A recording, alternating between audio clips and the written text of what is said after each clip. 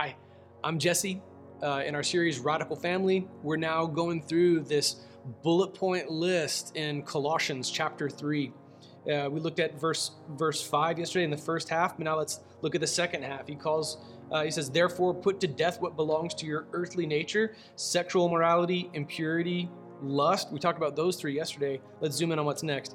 Evil desire and greed, which is idolatry. Jesse, how is greed idolatry? Greed is greed. Idolatry is idolatry. How can he make this equivalency? Like to say that greed is idolatry. And what exactly is meant by evil desire? I think that anything that comes from our carnal nature, anytime we have a desire, it could be sexual. He did just use examples of sexual immorality, impurity, and lust. And then the very next one is evil desire, but it's not isolated strictly to sex. What we do with our money and the way that we obtain it, the way that we earn our living, if it's not done with absolute integrity, that could be an example of an evil desire. And to equate greed with idolatry speaks to a malcondition of the heart, to have taken to unethical measures to earn your living or to become obsessed with money is to have committed an act of idolatry. We saw this in 2 Corinthians, that a love of money is a root of all sorts of evils, and that because of it, some people have just given up on the faith. And it's true. It's true. When money becomes your idol, you're like the rich young ruler who walked away sad. Instead of following Jesus, you chose money because the means by which you earn your living has crossed an ethical line, and your heart's grown harder to that. You're now effectively worshiping. It's like setting up an idol, and that idol is money, wealth, status, things, luxury, like that. That has now taken the place of God on your heart. Now, watch out, man. Watch out. When greed becomes idolatry, that's your church. That's your God whom you worship. The rich young ruler walked away sad. He was given the exact same invitation as the other disciples. And it said that it's incredibly difficult for him because the rich young ruler is asked to do something that the others didn't quite have to do. You see, Peter was a fisherman, and it was a big deal to drop his net, but that was about all he had, was his net. Right? I've told stories about cast net fishing before, and how my bride brought out the fish bag to me while I was cast net fishing with my cousin Chad, and my dad had always told us, find a woman who will carry the bag, and here she comes carrying the bag.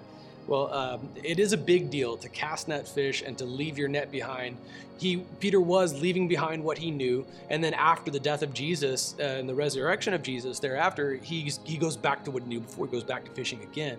But he didn't have to leave behind all of his wealth. When Jesus said, "Follow me," I mean, he didn't have fancy cars and a lot of money to leave behind, but the rich young ruler did. The rich young ruler was also very proud. He had come to depend upon himself spiritually. And his heart was in his possessions. His idol was his money.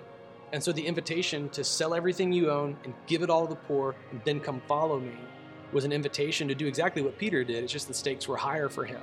And so Jesus says it's easier for a camel to pass through the eye of a needle than for a rich person to be saved. It's so difficult because your security can be wrapped up in your worldly possessions, and your unwillingness to let go of that security is an act of idolatry.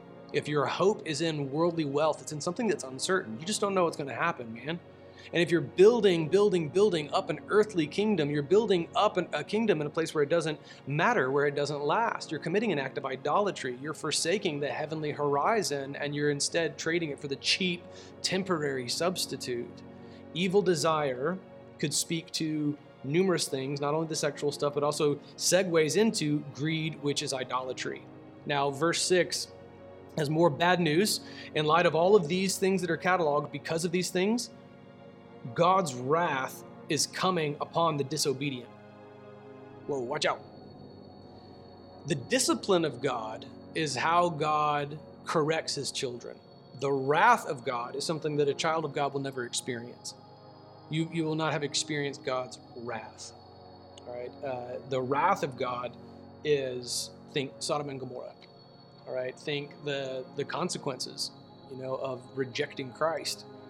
The wrath of God is coming upon the disobedient, and you once walked in these things when you were living in them, but now put away all the following. And then that brings us to our text tomorrow. All right, so in light of this, the sexual immorality and the lust, the impurity, the evil desire, and the greed, which is idolatry, because of these things, watch out. God's wrath is coming upon the disobedient. That used to be your world, but it's not anymore. It's not anymore. You're a new creation. You've been called higher, Christian. So you repent from sin, you leave these things behind, and you need not ever worry about experiencing God's wrath. But why would we then echo the behaviors of this world in the disobedient and commit the same kind of acts for which God's wrath is coming?